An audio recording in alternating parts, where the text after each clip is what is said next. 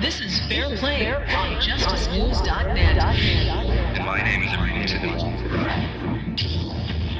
Mahdi Ali did not grow up like a so-called typical kid who bikes, goes to school, has fun with friends, hanging out, or just playing video games. Nor did he go to college. He did get his GED, but not in the way you might think, because the past 11 years he's been figuring out how to grow up, survive in different prisons across the state of Minnesota. He had to grow up fast. He had no choice. Mahdi was convicted as a teenager for triple murders in Minneapolis that occurred on the night of January 6 in 2010. Murders that he says he did not commit. Mahdi has maintained his innocence since then because Mahdi Ali won't admit to a crime he says he did not commit. And he has never changed his story. So let's see if it changes today. Welcome to FairPlay, Mahdi, and thank you for joining me. Thank you for having me, man. How you doing? I'm doing okay. How about yourself? Man, another morning in prison, man, but as usual, fighting and, trying to exonerate myself as usual. What I'm going to do now, Mahdi, is I'm going to try to go back in time with you to that night. Okay. On January 6th. And I want you to just, freshen up our memories and of course yours, and just tell us, where were you exactly on January 6, 2010 at about 7:44 p.m.? That particular night, I was at a Fairview hospital picking up a friend named Amir Farah, which I had his car at the time. So earlier that day, I dropped off my friend Amir Farah at his workplace and borrowed his car. So when I was picking him up, that was me basically giving him back his car. And that's what I was when he's saying around the time that the crime occurred. And I was with him during that time at Fairview Hospital. Okay. And there is surveillance video of that, of course, which wasn't used in the court of law, I think. And definitely, which was shocking. It's shocking to me now. During that time, I was a kid, man. So, it never occurred to me like how valuable that timestamp video footage was. But strangely, man, the state never looked at it. And most importantly, man, my attorney at the time never even, thought about that particular video footage, which is at the lobby of the hospital. But also, I want you to know, though, how important it is that during that time, videos and cameras weren't that popular as it is nowadays. Like nowadays, when you fight in a case, the first thing you look at is the video footage, which both sides, from the defense and the prosecutors. But during that time, they weren't that much of a popular, so that's something that slipped under our radar. And, the state never actually brought that evidence or actually talked about that video at any point during my trial or during the course of my case when I was fighting. Yeah, the state would never want to talk about it because it would throw the case out of the window. The defense should have talked about it, but they didn't. The defense, definitely, my lawyer at the time was not aware of. Yeah. So let me repeat that, Mahdi. What you're saying is that on January 6th in 2010, at about 7:44 p.m., when these crimes occurred in Minneapolis, you were at another location returning a car to your friend. Definitely. And the reason why it came to my attention actually is, if I was someone that was never fighting this case, this particular evidence, this particular video footage would never even come to my attention. But like me fighting and reading my case and reading discoveries and just my transcript, out of the blue, I requested for some paperwork and then some legal work from the law library. And then she sent me extra packages, and then I'm going through those packages, and here it is in front of me, basically saying, you know, that me all along, I knew it though, that I was at the Fairview Hospital, but even me myself, you know, I never even thought about that video footage. But till I read that paper, and it said 741 timestamp footage, Mahdi Ali at the Fairview Hospital. The car that they saying was used to commit the crime, it's at the Fairview Hospital, 741. The crime occurred 745. And the funny thing is, my friend that I picked up that testified on my behalf during the trial, that said that was my alibi, and said at this particular time Mahdi Ali was with me, and I didn't see nothing out of the ordinary. I didn't see him acting any weird, nothing. Like, that individual already testified on my behalf. The only difference is when you on a trial, man, and I mean, when you understand, you have to be honest, completely honest. So they asked him, okay, after he picked you up, what did you guys do? So he said, we went to a city called Brooklyn Park, which is not that far off from Minneapolis. We went there to go buy some weed, and we went and smoked some weed. We got high. So they went from, my alibi went from being an alibi for me and testifying on my behalf to all of a sudden him being interrogated in that stand, like, okay, so you guys were high. So, and he like, yes, we were high. So you guys were doing this and this and that. He like, yes.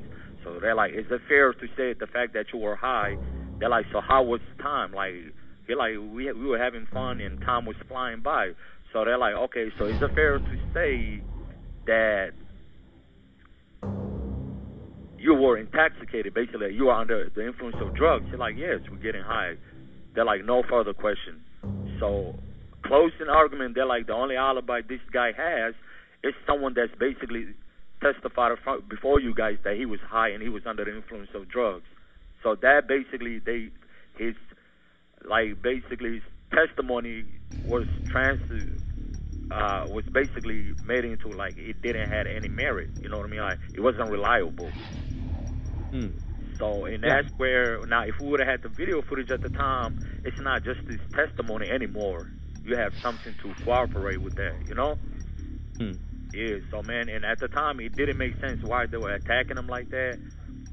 But, you know, like, man, being a grown man, like, years later, and then discovering this new, you know, basically evidence, and reading this paper in front of me, man, it was just odd, and it all made sense.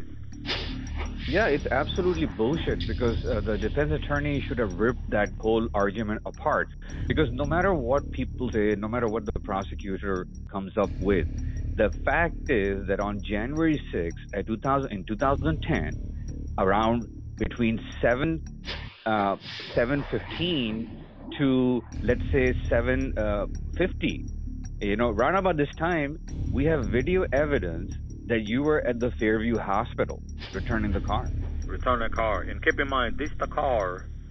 So even if this the car that they're saying was used to commit the crime, like, this not even just a, like this not a me returning a random car. This the car that they're saying was used to commit the crime.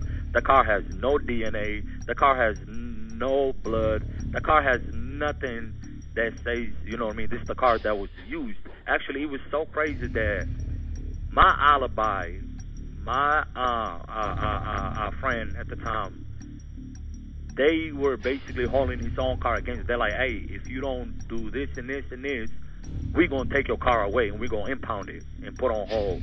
So, and he 18 at the time, keep in mind. So, 18 years old that need his car to go to work and come back, you know what I mean? Like, when you put that, when you linger that over his head and make it seem like, hey, man, like, if you don't basically, you know, do this and this and this, we're going to take your car away. You know what I mean? Like, that goes to show you how far they went. Also, can you believe, like, if a car was used to commit triple homicide, not one, not two, not three, can you believe the fact that they let that car go, like within a week after the crime occurred, and gave it back to him, like, this your car, have it. That goes to show you, like, but they were using that car as a prop to, you know what I mean, make him basically not stand alone with me. So when he was testifying for me, my lawyer had to subpoena him. Your friend. Because he didn't want nothing to do with this. You know what I mean? Yes. My lawyer had to subpoena him. So this is not someone that's willing to help me. This is just someone that was forced to tell the truth. So when he told the truth and said, Mahdi Hassan Ali was with me during that time. Mahdi Hassan Ali came and picked me up this and this time, and we went, and he telling the truth. Keep in mind that we went and smoked some weed. This is someone that was subpoenaed, that was forced to basically testify on my behalf. So, long story short, man, that was my alibi, man. That was the only chance I had, you know, and that, they friended him, and then they kept that car over his head to make sure, basically, he doesn't become any help. And when he did, man, I wouldn't even be surprised, you know, if they had something to do with him actually making it seem like coming to court and, you know what I mean, not dressing accordingly, making it seem like basically, you know, like someone that was just under the influence and didn't care about nothing. Yeah, it's called coercion, man, in simple English. He was coerced. He was being coerced. You cannot tell me like a car that was used to commit triple homicide being given back within a week. Like, that doesn't happen. And keep in mind, this is not a car that has the evidence, so usually they keep those cars and they break it down and then they try to find some kind of evidence. But Mahdi, they returned the car because the crime is not committed in the car. Not committed, and that goes to show you. But also, they needed him too. That's only just the one thing, man. One thing that hurt me in my case was, keep in mind, like, I was a kid that grew up basically in the streets, because me being a Muslim kid, I couldn't withstand living in a group homes, because one, the food, you know, two, the whole environment, man. Like, it was an environment for me. So what I would do is I would run away, and then I would live in my friends' houses. You know what I mean? Like, I would live with one friend's house, and then I would sleep in another friend's house. Basically, I was a homeless man, and that's how I grew up. So I didn't have no support system. I didn't have a family member. I didn't have a mother, not a father. I didn't have not a brother, not a sibling. I didn't have nobody standing up for me when I'm going through all this process and saying, you know what, this is our kid, this is our brother. So what hurt me was, man, like, when my case occurred, it was a high-profile case, and then the victim family, and not only that, but the whole Somali community, man, like, they were looking for justice. They were protesting day and night. But you know who was missing any support system? It was me. Like, I didn't have nobody to stand up for me. You know, it was. I had no voice. I had no support system outside of those, outside of myself. And at the time, I was a kid, man. I didn't even know what the heck was going on. And that's why every day I think about that situation. You know, it fuels my fire to even fight harder, to even work harder, to even be in position. Like, you know, what I made today, right now, this interview I'm having with you today alone, you know, that speaks volume. Because I could have easily give up. I could have easily, man, you know, say heck with this, man, and be like, you know what, life never gave me a break. And I never had a break, man. I never had a break. I came in this country as a kid, was incarcerated. I was thrown into the system where, you know, I had nothing.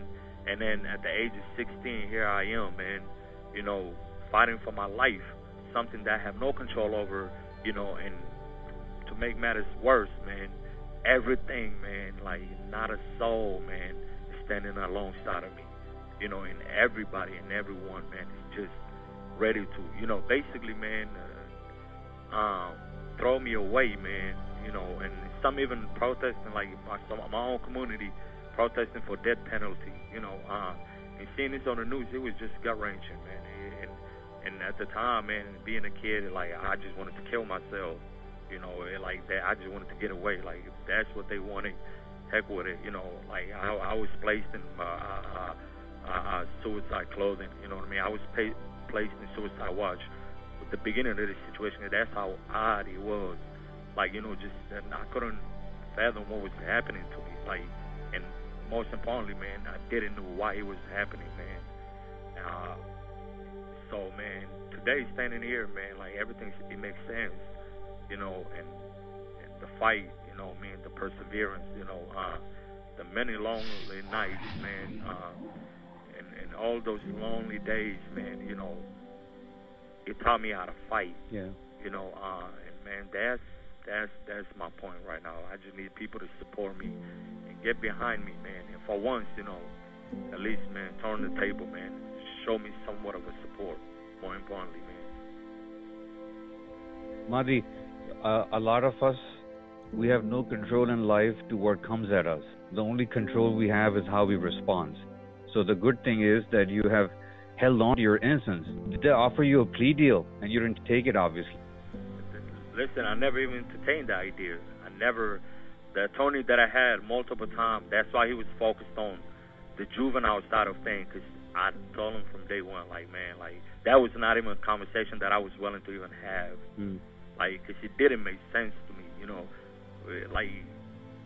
there is nothing that he could have said. There was one time where he brought up some 50-year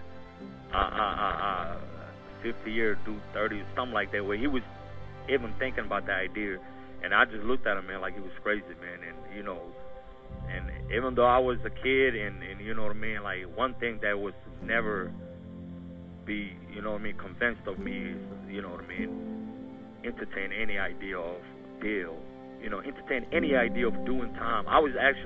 That's why I was looking forward to committing suicide, because I didn't even want to do the jail sentence. I would rather die than do the whole process of, waiting for your guilt or innocence, because it didn't make sense to me, man. Why am I locked up to begin with? It just didn't. It didn't make sense to me at all. And being a kid, you don't know the system, so you're not knowing, hey, this is what you have to go through. That you have to wait for your due process rights and this. Nah, I'm like, why am I in jail? Why? That was my answer. So at first it was funny, but the more I seen how serious it was, cause at first it was like this is not happening. But the more when I got to the big, when I seen how serious it was, man, that's when everything got odd, man. It was just weird. Like, why am I here? Like, what's going on? Like, how is this even happening? Those are questions that I had, and I still have to this day. So, in these 11 years, you never 12 years accepted 12 that years 12 years. Excuse me. In the past 12 years, you never accepted that you did it. You've always held on to your innocence. Is that correct? Never. That's not even something that crossed my mind. Because this is something that I never did. This is something that I didn't do. It's one thing to be convinced of something that you did, but it's another, And I would rather fight for my life, man, for the rest of my life, knowing that, that I didn't do this, than, even have a shot of a doubt of someone else looking at me as someone that did this, And man, that's the honest to God, man. Like, I never did this, man. Yeah, just at the top of the interview, we have evidence on video that was not used, which also proves a lot that it wasn't used because it wasn't at the advantage of the prosecution. But we have video evidence of you being on another location. The case is thrown out of the window right from the get-go, but unfortunately it didn't happen. So let me just tell the viewers or the listeners about a little bit of your case. So there's a fantastic article that was done by Tom Lydon of Fox 9, a really cool journalist, and I think you spent some time with him. He did your interview. So I have this piece in front of me. Let me just repeat some of that. So here's what happened in the words of Tom Lydon of Fox 9. On the night of January 6, 2010, 3 men were murdered inside the supermarket on Franklin Avenue in Minneapolis. It took only 60 seconds. There is no dispute over the basic facts of the case because the crime was captured on surveillance video. It shows at 7:44 p.m. 2 masked men walk into the market. One of the men is armed with a handgun. The surveillance video contains no audio, but it shows the 2 store clerks, Muhammad Warfa and his cousin Usman Elmi, complying with the gunman's request to lay on the ground.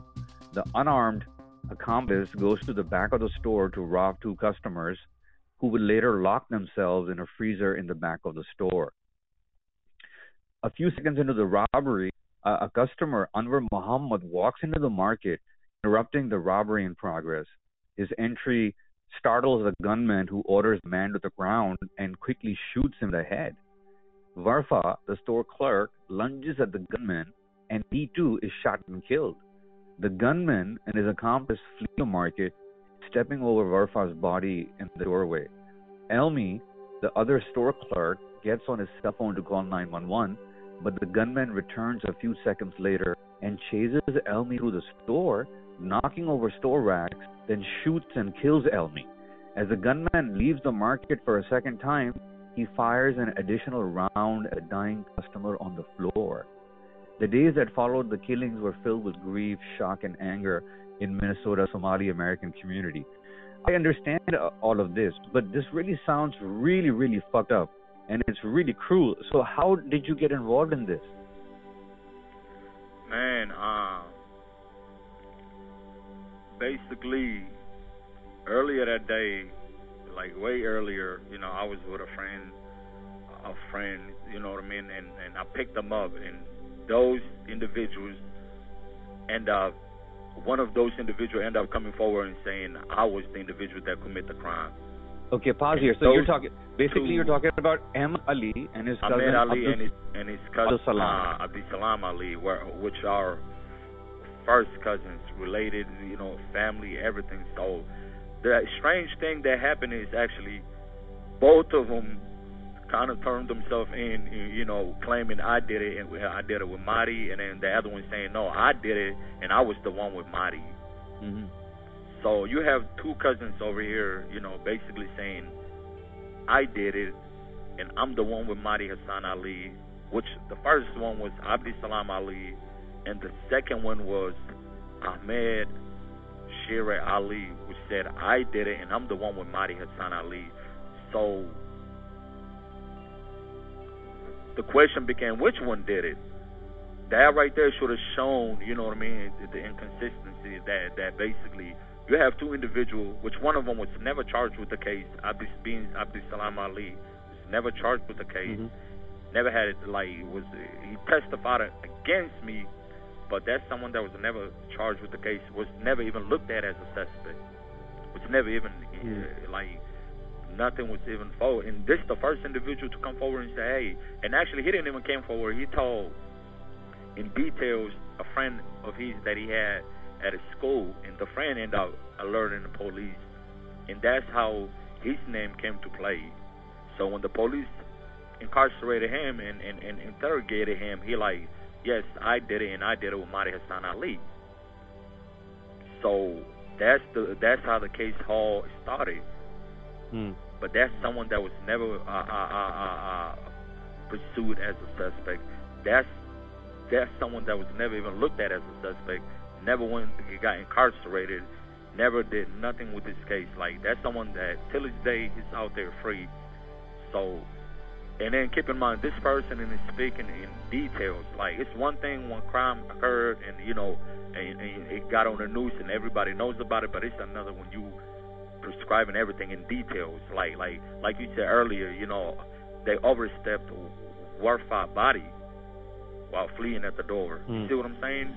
This is someone that said, and that's why it made sense to the police that, like, this person is our person at first, because he's speaking in detail. Like, the only way you can know that is you have to be in that videotape. You have to be in that store. You have to be someone that knows something about it, which is why it was alarming. They're like, wow, hold on, this person is not just telling us what happened, but he's prescribing this into, because when he told his friend at his school, like, this is what happened and this is what he did, it was wow, you know, like, so the police knowing that, when they heard that, automatically they went and incarcerated him. They're like, we have our guy, this is our guy. That was their belief. So when they went and sit down with him, you know, all of a sudden, I don't know what changed from them thinking this is their person to all of a sudden, you know, like, just completely getting around it. But one idea that I think they had was, okay, you know, he can help us get to the gunman, because the gunman height and that individual height wasn't the same. So they're like, okay, so what we need is the gunman. They're like, okay, it was you, so who did it with you? And that's when his cousin came along. He said that's how his cousin came to the play. His cousin Ahmed Shira Ali, which is the person that framed me and recently recanted his statement saying, all along, Mahdi Ali was the one that was in that store. All along, Mahdi Ali is not the one that was with me. All along, you know what I mean, that I was wrong for basically saying Mahdi Ali did this. And that's the same individual that's in Tom Leiden interview that's saying Mahdi Ali's not the one, So let me just wrap my head around this. These two guys were your friends? They were school friends, like where I went to middle school with in the past, so like friend from a distance, like one of them, the Ahmed Ali, that was my friend, but his cousin, we weren't that close friends. Okay, so you guys were hanging out on January 6th? You guys were together? Earlier today, we were hanging out. What were you doing? I picked them up from school, and then we went to the impound lot, because I had my car that was at the impound lot at the time. That was towed from me, that was impounded from me 2 days prior to the case, the crime occurred in. But so I picked them up. We went to a factory called that's right by the Minnesota impound lot. We went, Abdi Salam, while we were at the factory court, where they sell jackets. Abdi Salam, and I and Ahmed Ali, we all went to that code, kind of window shop to look around. Abdi Salam ended up stealing a jacket from there. We got out of there, we left. So after we left, we went to the impound lot.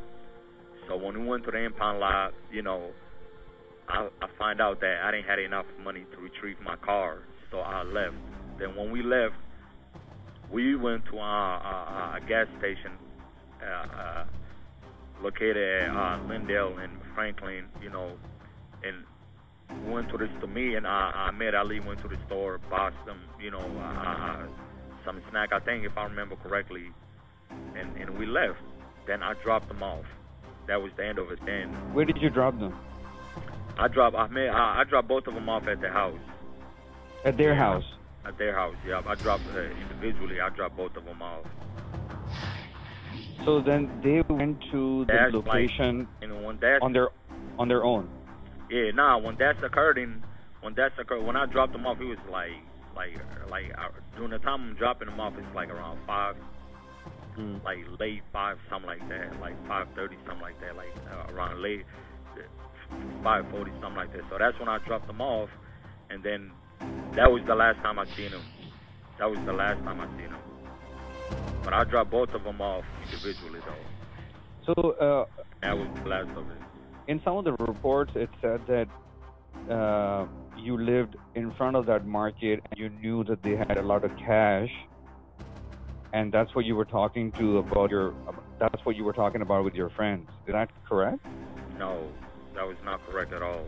Listen, my grandmother, who I thought was my mother, who I thought was my grandmother at the time, lived in front of that store. So that's correct. That's where I lived at. That's correct. But to say, and I know that's to say, like, I know that's a business place.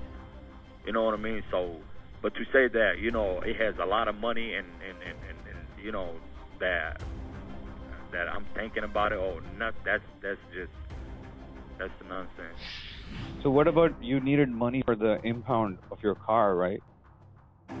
That was motive that was used, but I was only off $20, man. Oh man! Like, it's not like I had money. Keep in mind, I went to. So what they do is every day, right? So every day, what they do is that they add the fees. Like every day, they add $18 or something like that. So what? I didn't know that. So when I went there, I had like $140 or something like that, which I thought I needed to get my car out. So when I went there, they told me, man, I needed like $160 or something like that. So, or $158 or something like that. I was off by like $20. I wasn't off that margin of, you know what I mean, going in and committing a crime. Like, it doesn't even add up. Keep in mind, I went there to retrieve my car. You see what I'm saying? So I had somewhat of a money, obviously. You know what I mean? I wasn't off that much, man. So to say, but they needed motive. They needed something to say to be like, okay, this is why he did it. So you drop off these two guys at between 5 and 5:30, something like that, and then you never see them again. That was the last of them, man. Keep in mind, I picked them up from school at around 2:30ish, something like that. Earlier day of 2 o'clock. 2 p.m. that is, and you know, like, and keep in mind, in the winter in Minnesota, like, it's dark everywhere, so it's already late. It feels late. Like around 5 o'clock, that feels very late. So, you know, and that was the last of them, man. That's the last time I seen him. I went to about my day, and before you know it, like I told my friend Amir Farah, which was the owner of the car that I'm driving, you know, I knew I had to meet him right before he get off work. And that's exactly what I did, man. I went to his workplace, you know, on time, and I was waiting at the lobby when he came out, and that was it. Yeah, so you drop those guys, and then you go to your friend, the guy who owns the car that you're driving, to return him the car. Yes, sir. So then you guys, you met your friend, and you guys drove somewhere, you got some weed, you smoked, and then how did you come back home? Yeah, so we went and picked up another friend. So I picked him up right after I picked him up from his workplace. We went and picked up another friend named his nickname was Freddie. So that's another alibi. That's another alibi for you. That's another alibi, yeah, that I picked him up. Yeah. So I went and picked him up. He never testified nothing, like, but we went and picked him up right after that. And that was, and then right after I picked him up, we went to Wells Fargo. Went to Wells Fargo Bank, which is not that far away from my apartment. He went and retrieved my friend. He being my friend Amir Farah. He went and retrieved some money from his account balance. We got on the highway and we went to Brooklyn Park to go buy some weed. So after we buy some weed, you know what I mean, at Brooklyn Park, we stayed at the parking lot, you know what I mean, and roll up some joint. We smoked, came back to Minneapolis, you know what I mean, smoked some more, just staying in the car, hanging out, you know what I mean, killing time. And around 10 o'clock, they dropped me off. Amir Farah dropped me off around 10 o'clock, and that was it. So that's how I got back home. So the funny thing is, they used the video of him dropping me off, which was showing around 10 o'clock. They show that video footage of him dropping me off at my apartment. They, if I don't even remember correctly, but I do believe the video that they missed is, I don't think they showed the Wells Fargo video, because that would have showed some timeline too. That probably would have, because he went, keep in mind, and retrieved money from the ATM machine. Absolutely. And I believe that was around like 8 o'clock. Yeah, I mean, if you put all of that together, it doesn't add up. So for me, listen, they saying that this crime occurred 7:45 around that time, right? Yeah. So they saying that after that I went and dropped Ahmed Ali off at his house, which is approximately about 15 to 20 minutes. You following me? Yeah. They said then I came back from there and got rid of the jacket that was used to commit the crime.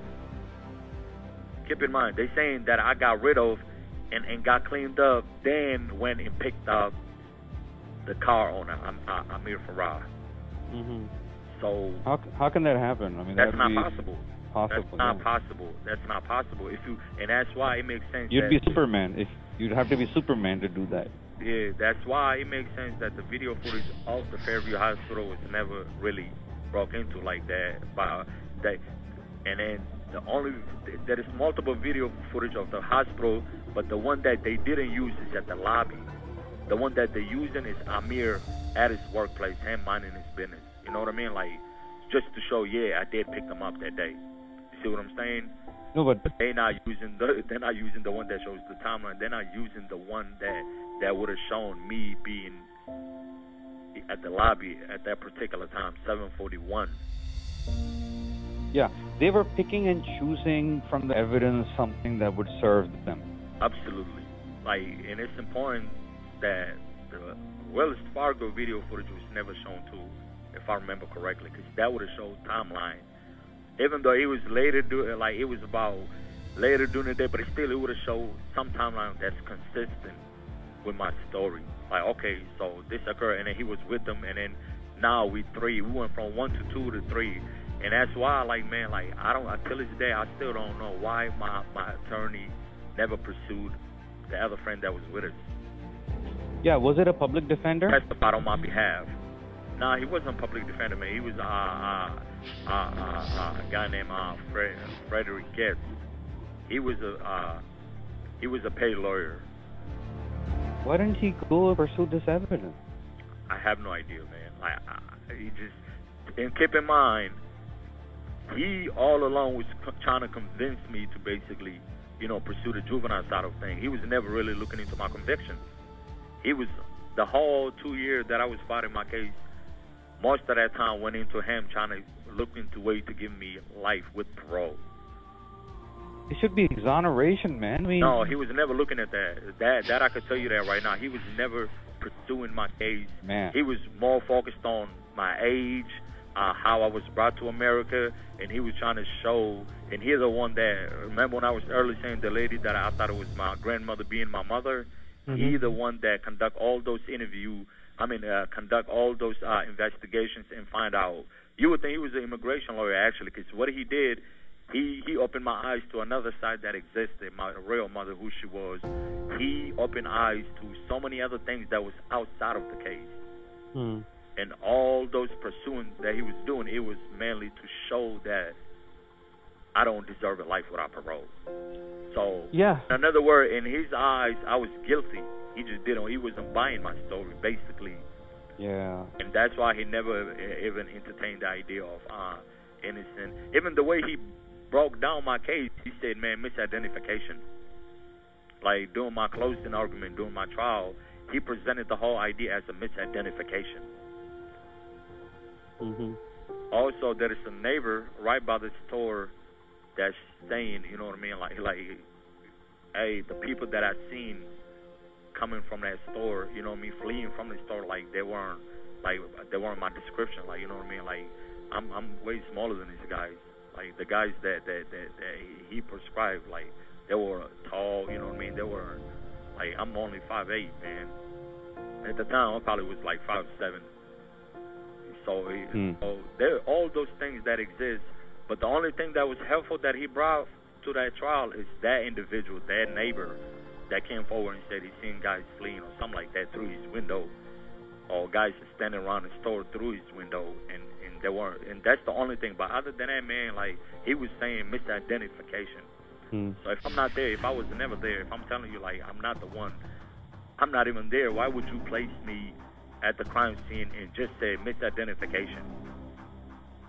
No, so it's in all fairness, man, like, it's fair to say, you know, he didn't put his best foot forward, like, and all along, like, everything that he did put energy into, it was my age. He the one that discovered who my mother was, my real mother. He the one that highlighted how I got to this country. He the one that did all those things. And he was doing all those things to have the judge show me sympathy and to not certify me as an adult, but rather push my case back and try as a juvenile. It didn't help, did it? Didn't help. Of course, because they're saying that, you know, by the time you come out, you'll be 107 years old. Because the judge, the same judge that this is the judge that he said was his friend that would be fair to us. Like, keep in mind, the first judge that I had that was appointed, he waived that judge. And my understanding, the way he broke it down to me, was like, this is a judge that knows us, that's my friend that will be fair to us. So the judge, so basically, from the beginning when he took the case, he was going off of as, like, showing and gaining some kind of a help. Like, at the time, being a kid, it don't make sense to you. You know, you just go along with your attorney.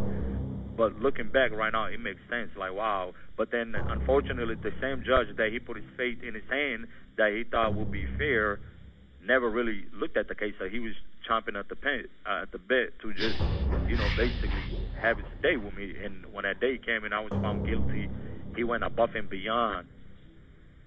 He went above and beyond to actually, sentence me, because he went out of his way to give me consecutive sentence instead of, basically like one life without parole, which usually happens in those kind of situations, because he said that it's a juvenile case that's in the Supreme Court right now ruling on cruel and unusual punishment. And if that ever be the case where they say juveniles cannot serve life without parole, I want them to never consider you any outdate, which is why I'm giving you 3 consecutive life without parole sentence, and I'm running it consecutive instead of concurrent, which end up being basically what his wishes. Because when that law in 2012, when Alabama versus Miller came forward, and they said you can't give a juvenile life without parole, what that same judge did when I went back to court to be resentenced, he went and given me, instead of basically 30 years, which a lot of juveniles do have, a lot of juveniles who are in my situation who were convicted of first-degree murder, that had life without parole. After that case, after that ruling by the Supreme Court, they were given 30 years. You see what I'm saying? So they were given some sort of an outdate. But when I went back to that court, he said, you have a 3 consecutive life sentence. Therefore, I'm giving you 30 years, 30 years, 30 years, and then you're going to run a consecutive, which is 90 years. And which is ridiculous, too. And that's the judge that this guy, basically being my attorney at the time, Frederick Gibbs, placed his faith in. That's the guy that he said will be fair. That's the guy that he said will basically, go accordingly. And that's the same guy that was doing Derek Chauvin case. That's the same judge, Peter K. Hill. Yeah. And, it didn't work out according to how your attorney wanted it to be. And for them, which is crazier, is that for them to wait to try this case for 2 years, thinking that you'll turn 18 and they can try you as an adult. Even then, according to the documents that your mother proved, you were still under 18 when they convicted you as an adult. Is that correct? Yes, So he found out, keep in mind, my identity, the name that I have, Mahdi Hassan Ali, that's not my real name. That's the identity that was brought to me in America by my false parents who brought me over here from Kenya, Nairobi, as a refugee man from the refugee camp in Kenya. So my real age, so what he found out is, what the attorney found out along the process is my real identity, my real name. I knew my real name all along, being Khalid Farah, that I knew that. But I didn't know who my real mother was. So he discovered who my real mother was, my real age, my date of birth certificate, everything. And it showed that I was 15 at the time, not even 16 actually. So I was actually younger than my American age. And me personally, I had some idea of my real identity and everything, but I wasn't living that life. I was living under the name Mahdi Hassan Ali. That was my identity. That was everything. So I never even looked at it that way. So that's why I'm saying, like, he put all his energy and investigation and everything that he was doing in completely different. I mean, it's good that, he helped to figure out some of the stuff that you now know now, but it didn't help you in terms of uncovering the truth that you didn't do it and you were being falsely convicted for this. But the fact that so what you're saying is that you were 17 when they convicted you as an adult for 3 life sentences, right? Yeah, when they convicted me, I was 17. Yeah. When I was, according to the investigation in my date of birth certificate and my mother's testimony, my real mother's testimony, when a crime occurred, I was 15. When I got found guilty and was convicted, I was 17. Yeah. My real date of birth is August 25th, 1994. So what about the DNA, the blood, little tiny drop of DNA, blood DNA that they found in your pants or something like that? Is that correct? Hey, there is something that wasn't highlighted in that DNA too. That's not a full DNA, first of all. That's a partial DNA. Also, that's a partial DNA that has a mixture of the BCA staff that was conducting the testing itself. No. I heard that there was DNA evidence with that DNA. There was a DNA of a BCA staff who had nothing to do with your case. Isn't that ridiculous? It has nothing to their own contamination. His mixture. It has a mixture of that staff own DNA. Not only that, this is DNA that's contaminated. So, one, it's a partial DNA. Two, it's contaminated. Three, it has a mixture of the staff that was conducting, some staff that was allegedly supposed to be working in the BCA on DNA. So one thing and that's the only thing that links me to this crime. That's the only thing that they're using beside this alleged man and his word. So the funny thing is, man, that DNA, everybody that conducted that testing came forward. As far as the BCA staff, like the individuals that were testifying against me, that were supposed to be the expert for the state, they themselves said, man, or they were lacking experience. When my lawyer asked them, so why does it have the mixture? Their excuse was, this is our first time of. One of them, if I remember correctly, her excuse was, this is the first time that I conducted anything. This is my first case, basically. Damn. So, and then the second one, her excuse was like, I just got out of law school. I just got out of school to do this. So they were lacking experience. But also, one thing that was clear to me is it wasn't just the professionalism that was approached with that. It was not there. Like, also, they were hands-on working with the detective in my case. Like, the detective was involved in everything, I remember the detective name was Ann Jones, Sarah Ann Jones, or something like that.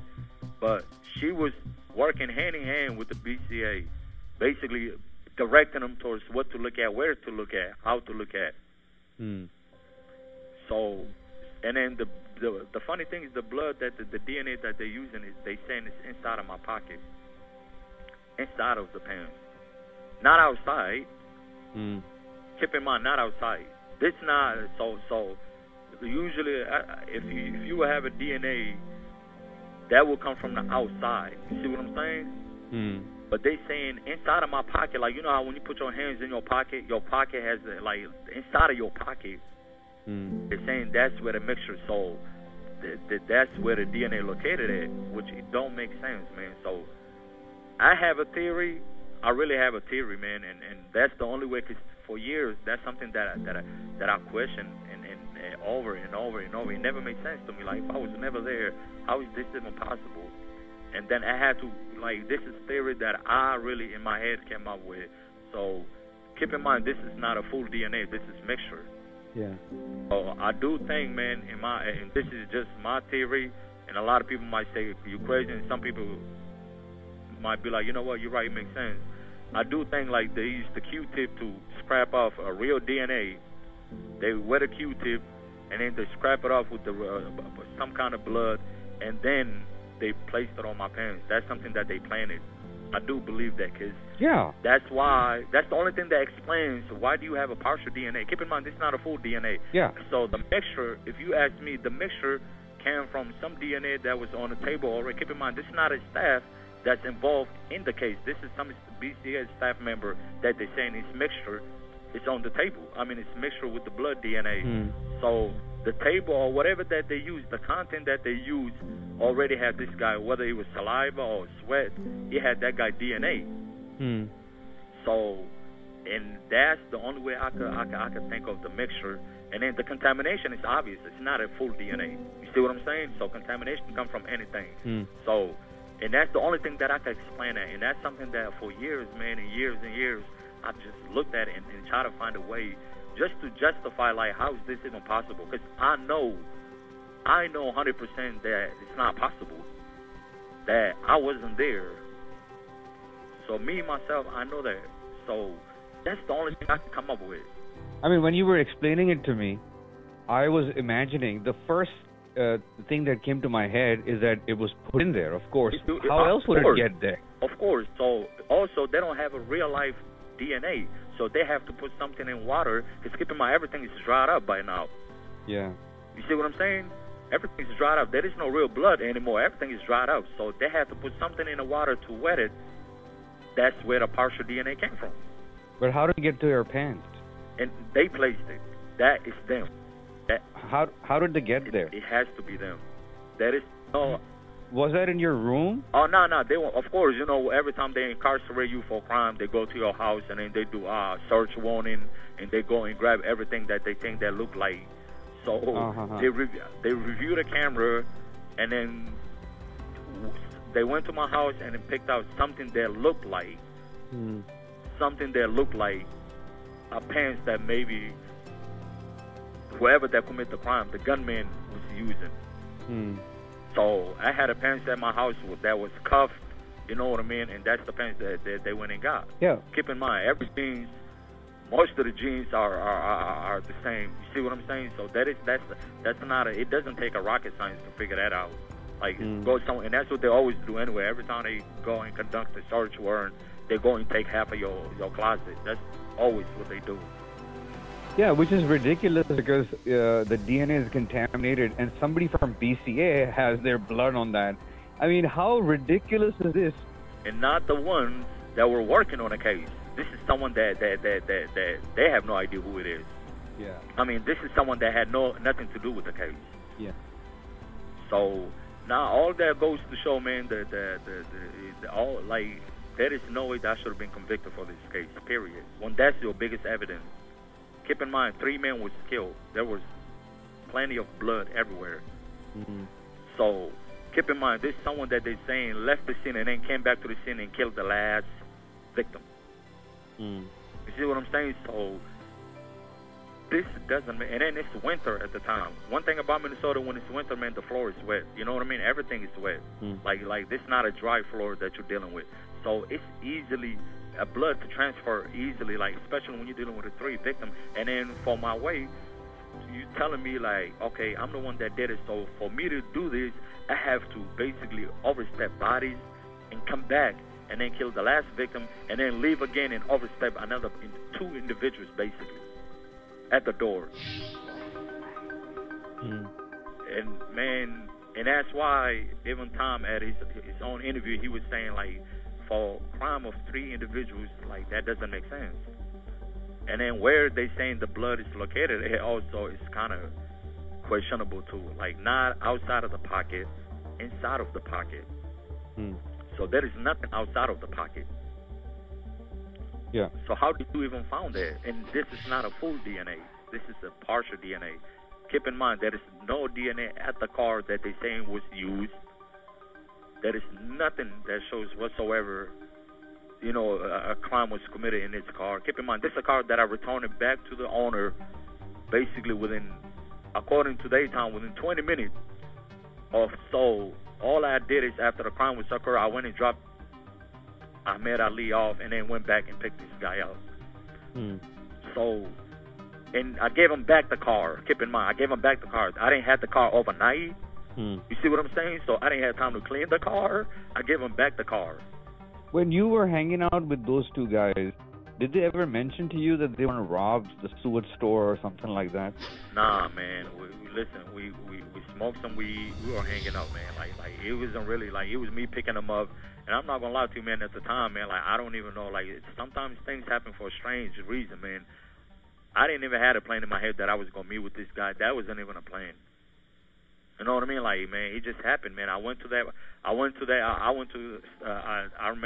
the Taco Bell, which is right by the school that those guys go to. So at the Taco Bell, you could look across from the Taco Bell and see the school. And then I see these guys standing outside. So I'm like, oh, that's Ahmed. Let me go and holler at him. You know what I mean? So when I go there, I pull up. And, you know, I'm a kid at the time. I'm driving car. I have nothing to do. I'm just driving around, basically, man. Yeah. I have no set of schedule. Like, I'm literally looking for ways to, you know what I mean, get high and just to hang out, man. Keep Yeah. in mind, I wasn't going to school. Man, I was just surviving, man, living there, doing my own thing, man, living outside. So when I went in, pull up right by them, they jumped in a car instantly, and we went from there, man. The day went from there, so they didn't have nothing to do to it. So the first thing we did, we went straight to the impound lot. You know, they were just game. You know what I mean? Whatever I was doing, they were with me. You know, Right. and we smoked some weed. So that's how our day started. So it wasn't something that was planned. And as we going along, nobody even thinking we listening to music. You know what I mean? We just talking, man. We just catching up. But nobody sat around and said anything about committing crime. Okay, but one of those two guys was at the crime scene. Was, yes. Ahmed Ali was at the crime scene. So somebody was planning, but what you're saying is that nobody said anything to you. Me personally, man, that's not something that I heard. That's not something that I sensed. That's not something that even occurred to me. No. Uh-huh. All right. So one of these guys ended up blaming you. Yes. But keep in mind, oh, let me refresh your memory first. First of all, both of these individuals were blaming me and putting themselves at the scene as basically the accomplice. It just so happened that the state ended up going with Ahmed Ali, which I have no idea why they did that rather than Abi Salam Ali. But that's who they went with because he fit the description of the person inside that store.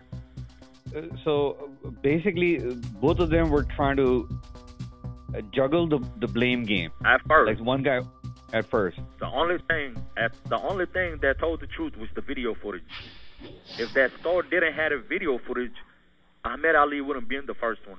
Abi Salam Ali being the first one who was first incarcerated, that would have been a person that would have took the whole blame. That would have been a first one individual. Instead of Ahmed Ali today, I promise you, it would have been Abi Salam Ali if that store didn't have surveillance. Because the only thing that went against his story is the surveillance. That's the only thing. So this is someone that basically willing to go to prison and do some years behind his situation. And then the same person, after 11 years, after 12 years, goes on camera and said that I lied about Mahdi Ali? Yeah, he comes forward and says, I lied, man, and he's not the one. And he feels bad. What the fuck does that mean, man? Listen, man, that's something that I can't tell you, man. That's something that All right. It was a relief hearing that. It was a relief. I'm not gonna lie to you. It was a relief hearing that because now it showed people I'm not the only one. For years I believed it. For years I known that. But just keep in mind, man, I wrote countless letters throughout the country, man, seeking for help, seeking for any help, man. You know what I mean? Seeking for some sort of help, man. You know, saying I'm innocent, man. And nobody will believe me because you have a grown man over here saying that you did it. So hearing finally that, man, I just broke down and cried. When Tom reached out to me and said, hey, man, Ahmed Ali told me this and this and that, you know, and I conducted I conducted an interview, and he's saying on camera that you're not the one, that he's sorry, that he feel bad that he placed you behind bar. I just broke down and cried, and even till this day, you know, even right now speaking to you, man, like I'm teary-eyed because that was the first time that I had someone else basically saying, you know, I'm not the one.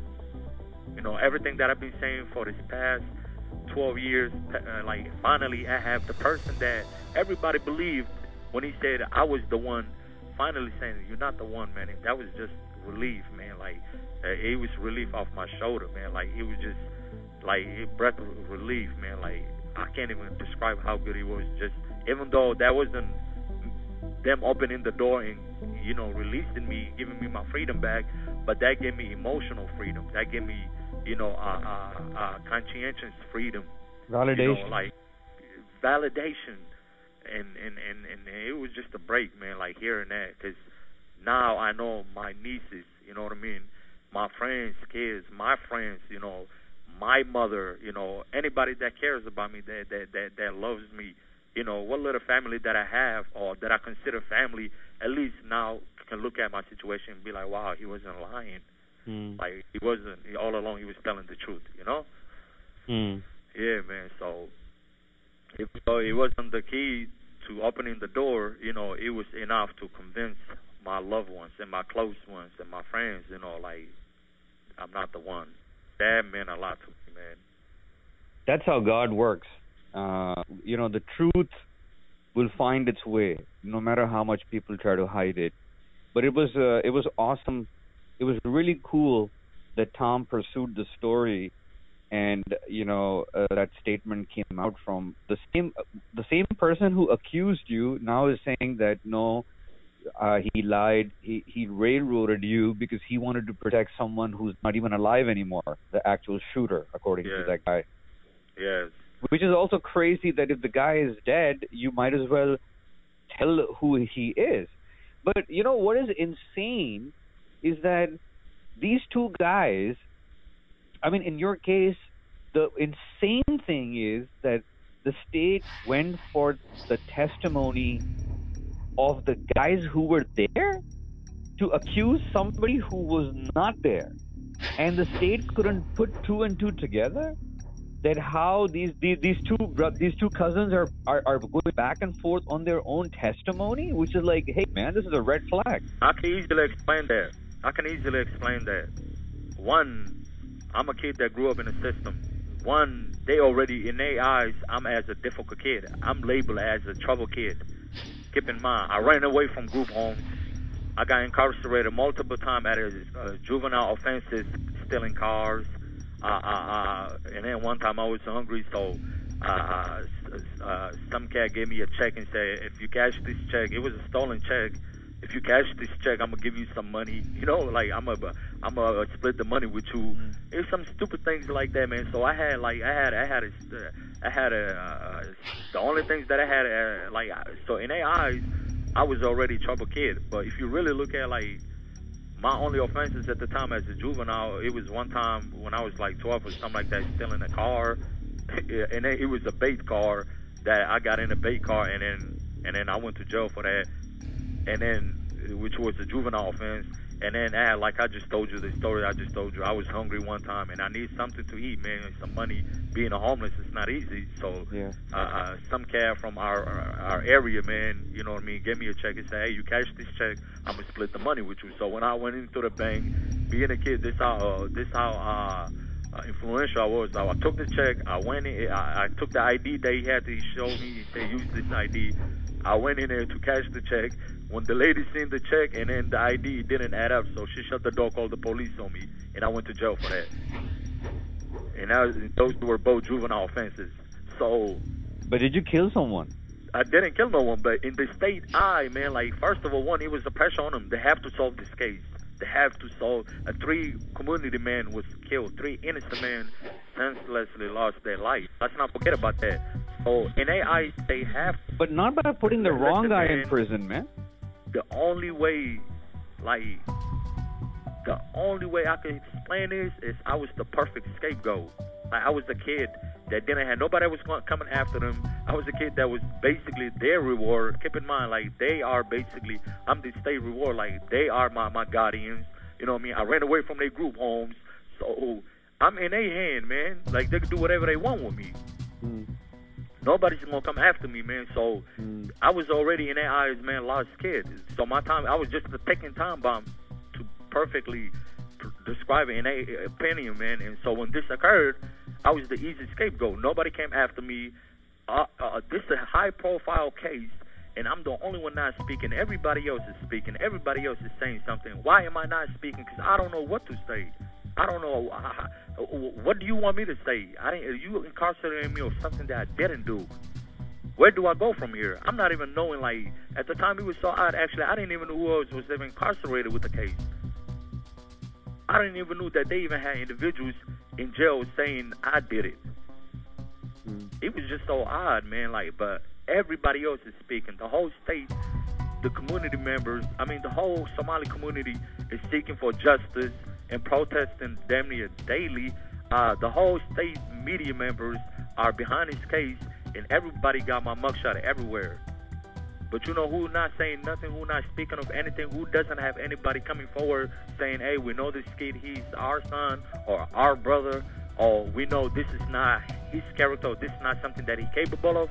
Nobody's saying that on my behalf. Yeah.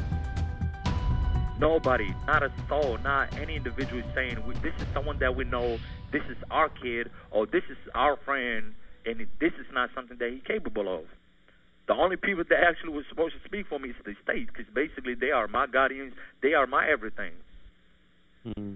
And they decided to easily go ahead and book me as the suspect, the prime suspect. Yeah, but what they forgot is one being that is watching over everyone is God. Definitely. And He did not forget you. Definitely. Look how God came to your rescue. From the mouth of the same guy who said that you did it, after 11 years, this guy is saying you didn't do it. This is a miracle of God. Definitely. This is blessed, man. No matter how the attorneys would put it or the family members would put it, no matter who on this earth would put it, the only thing we can think of is that this guy, on whose testimony you've been put in for life in prison, death by incarceration, this guy was a liar. And man, this is exactly, man, what he came down to. But as of right now, man, one thing, man, I want to tell people is, man, I need support more than anything, man. Still, I'm in prison. Through everything that occurred, through everything that came out of my case, this morning I'm talking to you behind bars. Let's not forget about that. So at the end of the day, the main focus is justice, man, for me, you know what I mean, and my exoneration, you know. More importantly, man, like, I don't want to spend any more extra time behind bars for something that I didn't commit. So, yes, it's important that, you know what I mean, I'm telling my story, but it doesn't mean nothing if I'm not free, man, if I'm telling my story from behind bars. So, with all this criminal justice reform that's going on, and even in my state, man, and all the politicians and everything that they've been, you know, that is community members that fight for justice reform, that is also a politician within this state that's claiming, for example, the Attorney General, Keith Ellison, he has his own conviction review committee, which basically is supposed to mean they're going to review any conviction that has questionable conviction, that has some kind of questionable in the evidence. And I haven't even been reached out by them, you know? So it's important, man, that now that we point a finger towards how to get out of here. I could share my story all day in this interview, but more importantly, man, I wanted to know the purpose behind this interview and what I'm hoping for and what I'm looking for is people to help me, man, get out of here, man, help me come to my aid, you know what I mean, and help put pressure on the state. The state knows the truth. Yeah. The state knows about it. Tom Lydon himself reached out to the Conviction Review Committee, you know, and to look into my case. The Minnesota Innocent Project, to look into my case, you know, because at the end of the day, man, like, that's something that I need. I do need a legal aid. I do need somebody to help me open this case up, because it doesn't get more clear than this, man. So my question is, why am I not, you know what I mean, getting any help from the state of Minnesota? You know what I mean? And that's something, man, like, the truth is not out, they saying, but really the truth is out, man. I've been saying it all along, but now you have the same person that y'all took his word when he first time said Mahdi Ali is the person that committed the crime. Y'all easily incarcerated me and convicted me behind that, you know? So now that he telling the truth and saying exactly what I was saying 12 years ago, why is it so hard for you guys to look into my case all over again, you know, and review this? Yeah, to save themselves from embarrassment and to save themselves from the fuck up the state and the prosecutors are, and the judges and the entire court system. Completely ignore my case. And for Keith Ellison not to listen to your case and not to go take this towards exoneration is going to be ridiculous. Completely ignore my case. I reached out to him. I had a friend reached out to him. I had the media member, Tom Lydon, reached out to him multiple times to actually just to respond to my case, you know what I mean, just to comment on what's going on with my case, and he not once have he took the chance, or any of his office or his staff, nobody responded or reached back to Tom or me or anybody else for that matter. So, and let's keep in mind, this is organization that basically was built, you know what I mean, to review convictions. Yeah. So in your own state, the a high-profile case such as mine, you know what I mean, to hit your table and for you to completely not even respond, that was flabbergasting to me. You know, it doesn't make sense. So what are you going to do about it? I do want them to know. Message to them is, man, my case do deserve a review. And, man, if they are serious about what they're doing, man, if they are serious about, you know, the integrity of their organization, you know, it doesn't get more serious than my case. No one deserves any shot to be to have his case reviewed than myself, man, towards everything that's pointing towards my case. Also, man, being a juvenile, man, you know what I mean, and being the only juvenile in the state of Minnesota, man, that's currently serving prison sentence that's equivalent to basically life without parole, not fair too, man. And that's also something that I wanted brought to attention to. You know, I'm the only juvenile in the state of Minnesota. I'm the only juvenile offender in the state of Minnesota that's serving 90 years. Everybody else that was facing life without parole, that were under my situation, you know what I mean, were given sentence back like 30 years, where they only gonna serve 30 years and get a release date. So that's also, man, something that I want to bring to everybody's attention. You know, so and the reason why I'm innocent, man, so that doesn't even make any difference to me, but that's just to show you guys, man, like how far this state went to put me away, man. Even when the Supreme Court said you can't give a juvenile life without parole, they found another way to give me a sentence that's equivalent to life without parole. 90 years and life without parole, there is no difference. Yeah. You can't explain it to me. 90 years is equivalent to life without parole.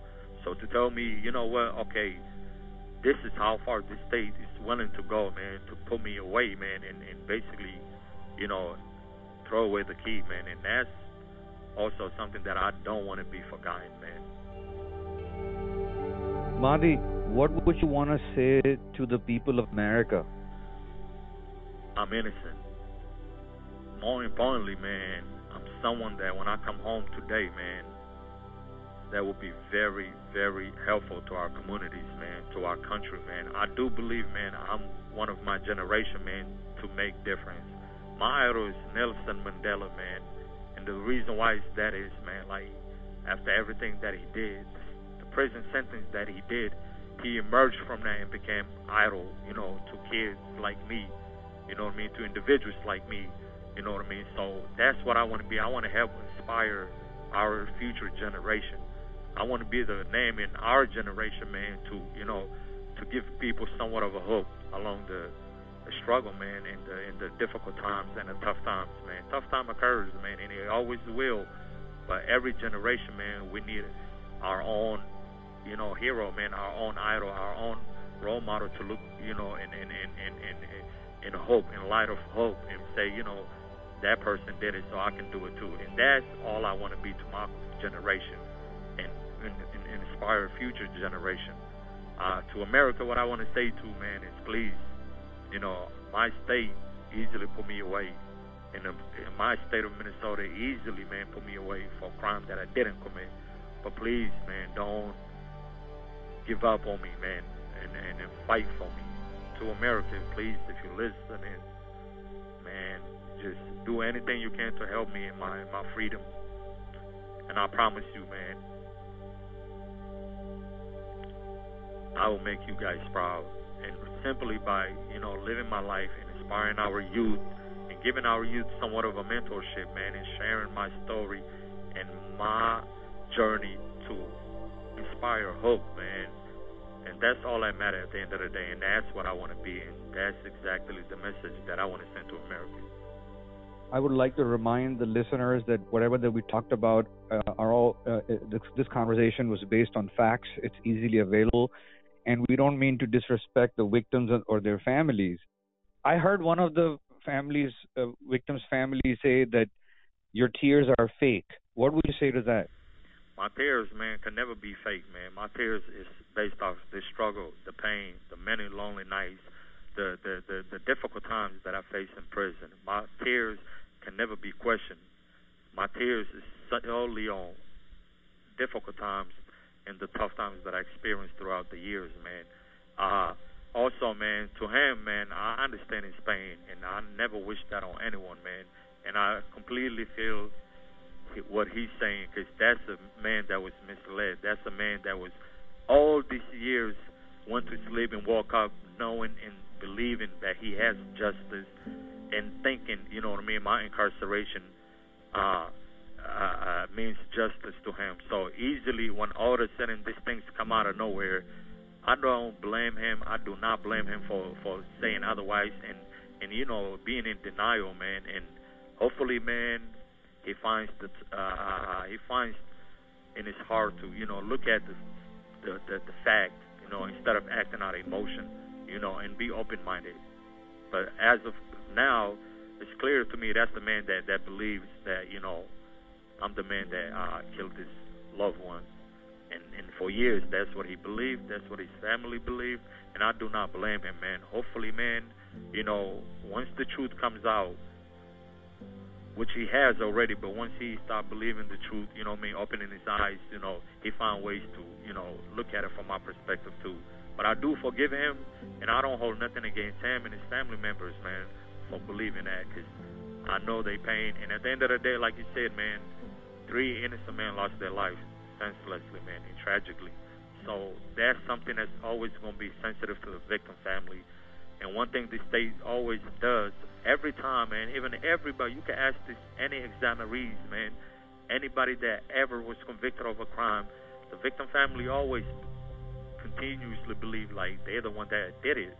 So this is something that, and it's easily understandable. When you lock somebody up for years, man, you know, and the victim families, you know what I mean, you convince them that this the person that committed the crime and harmed your loved ones. You know, that's what they've been sleeping on. That's what they've been living on throughout these years. That's anytime they think about their loved ones, that was their way of, you know what I mean, coping with it. Whoever did it is incarcerated. So when you finally come back and try to convince them otherwise, you're opening up a whole new wound all over again. And that's simply what happened, man. But I don't hold it against them, man.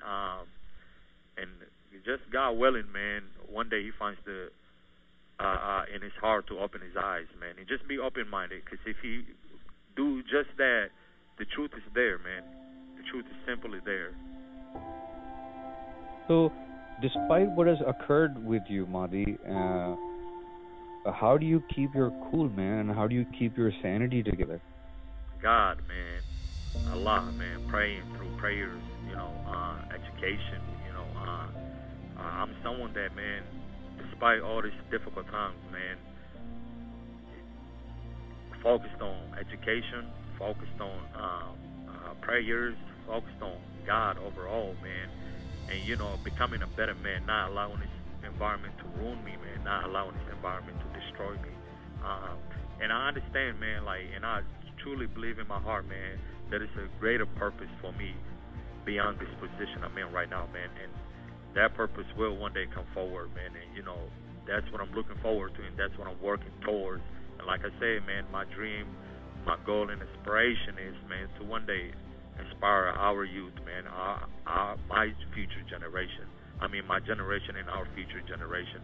So knowing all that, man, I have no choice but to, you know, be poised and just work overall to, you know, overcome this obstacle, man. And as God willing, man, one day it will happen.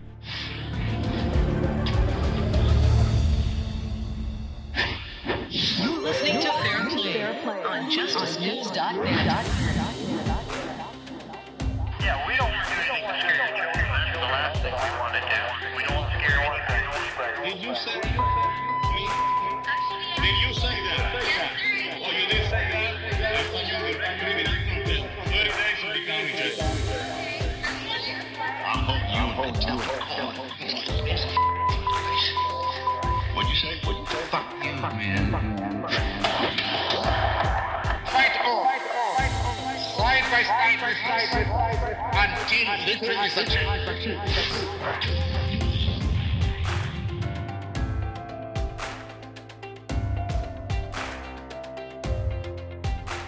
JV, what are you saying?